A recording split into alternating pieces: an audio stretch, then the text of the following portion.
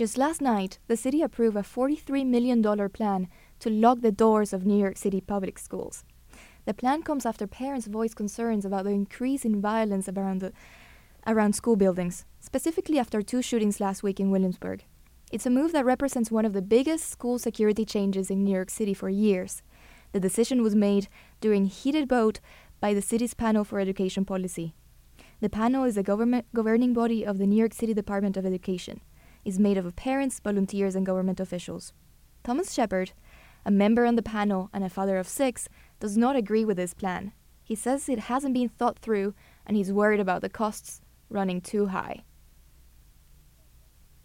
Well, that's the problem right now, that we don't have a full plan for what it looks like in schools. That was the actual pushback. I think everybody would agree that we do have a or a violence issue that we need to deal with, right?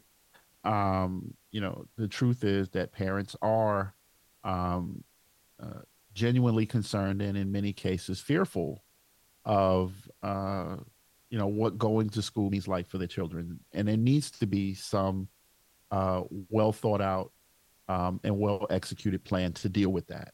The problem right now is we don't have that. What would this plan actually look like in schools?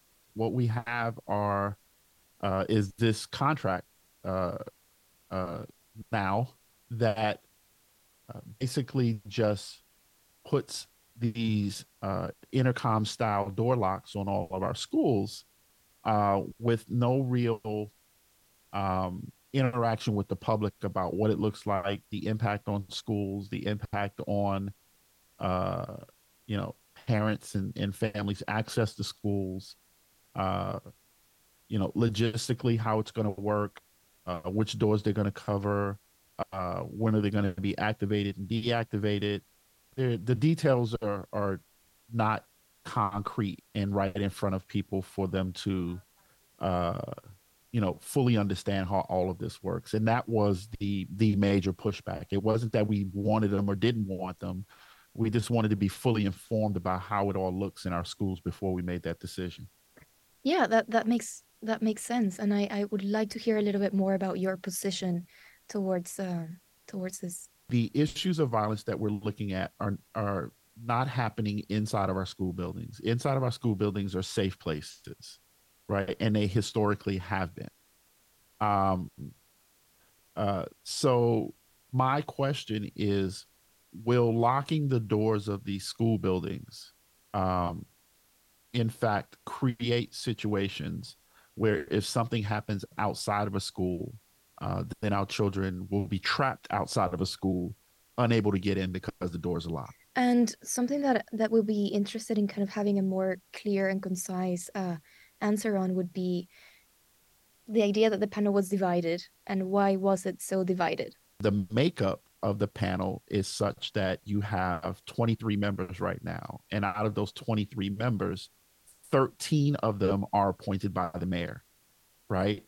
And one each by the borough presidents for 5, and one each by the education councils within each borough for 5.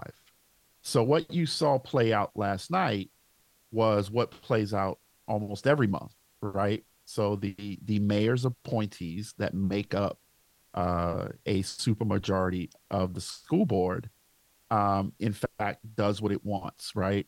And you can have pushback from the community, from the parent representatives on the board, from the borough president's representatives on the board, and none of it matters if the 13 members that are appointed by the mayor just vote to approve it.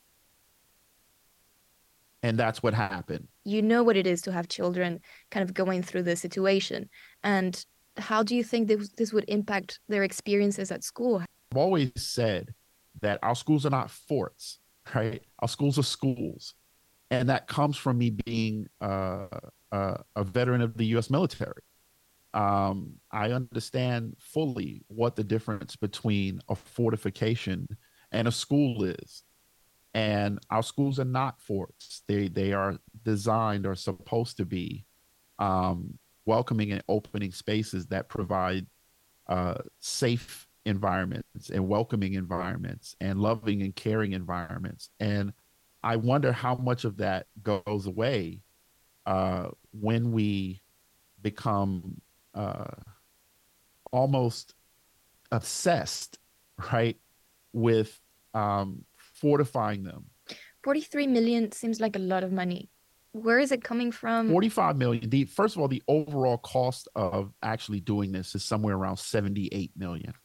And those were questions that were asked, right? So if we are funding this 43 or 45 million dollars, but the actual cost of this is somewhere around 78 million dollars, where's the rest of that money coming from? And if you're going to take it out of one pot, if you're going to take it out of one pot to pay for this one, what's not being funded now, right? So if we're going to pay for the door locks, what's not being paid for because we're paying for the door locks now?